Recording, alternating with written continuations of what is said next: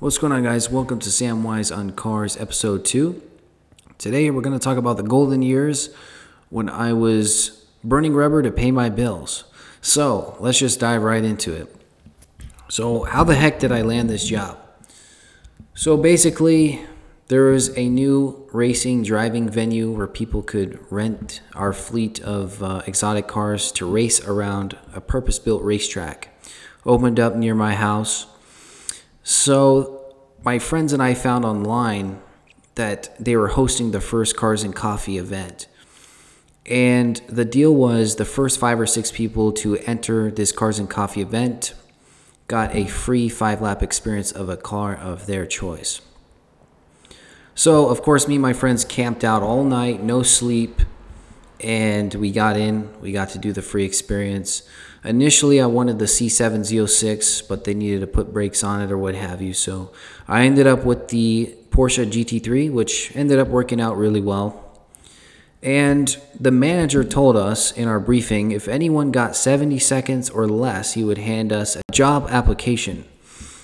Kind of jokingly, but anyways, after my experience, I walked inside, looked at the scoreboard, and sure enough, I got 70 seconds right on the dime. So I he asked me at the end, hey, how'd it go, this and that? And I said, oh, pretty good, man. Like, I got 70 seconds. Where's my job application? Like, let's do this.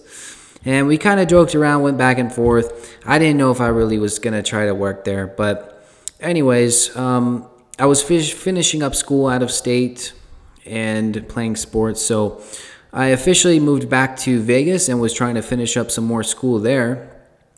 So I realized I needed at least a part-time job. So I went back in there a few times, handed them my resume, and got the call that I could start working there. So I started off working out in the pit, which was handling like customer check-ins for their experience and their vehicles, also taking pictures of people after their experience. So finally, I worked my way up to get cleared to coach in the lowest tier of cars. That was the Porsche Cayman GTS, the Shelby GT, it's just non-supercharged Shelby, and a V8 Audi R8. So I was right seating in those cars, also giving rides in those cars, and it was going great. Finally, I got cleared to coach in the second tier cars, which was the Porsche GT3, the AMG GTS, and the C7 Z06. Again, everything was going awesome. Kept gaining everyone's trust and respect, working really hard, making sure everyone's having fun, keeping everyone safe. And then finally, I got cleared for the highest, fastest tier of cars to right seat and give rides in, which was the Lamborghini Huracans, the Ferrari 488s, McLaren, and again, everything was going great. And finally, a opening popped up for a drift driver. They needed another person to do the drift experience, which is what they offered. There is basically 2 laps plus a little bit of fun on the skid pad outside of the track in itself. So skid pad and then a few laps on track drifting around. And I just kind of decided, you know what, I'm just going to swing. And if I miss, whatever. I went into the VP's office and I just told him, hey, like, I want to be a drift driver. Like, give me a shot. So a few weeks later, I got cleared to start training. And the first car that we had as our drift car was a pretty tired 13 GT500 Shelby, which is already a very, very difficult car to drift in.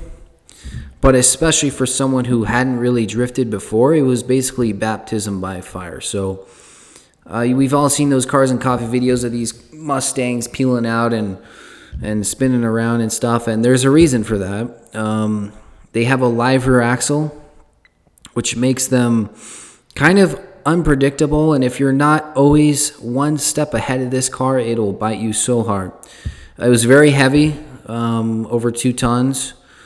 Very powerful, had an electric steering rack, which Ford still hadn't refined until like the S550 models.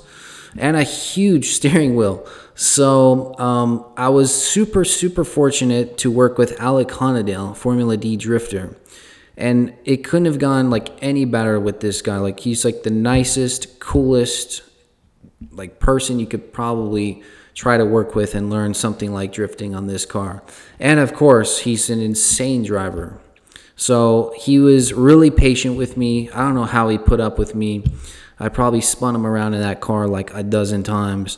And I just kept chipping away at it. And next thing you know, I was giving rides in that car.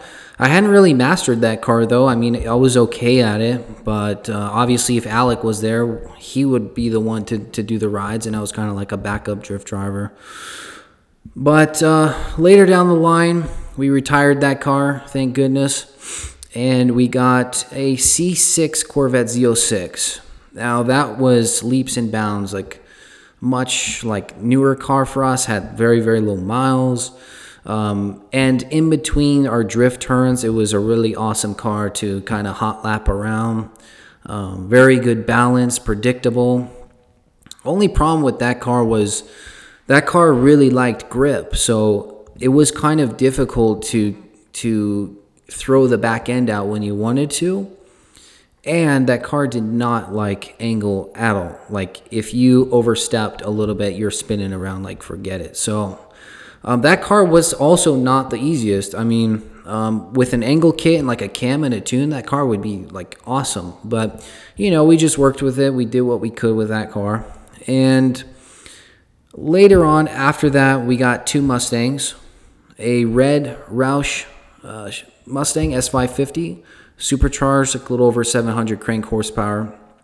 And then we had a backup, like base S550 Mustang. And the Roush Mustang was an absolutely phenomenal car. Till this day, I have a special place in my heart for that car because that car was pretty predictable. It handled its weight super well. It sounded amazing. It had all the power you needed.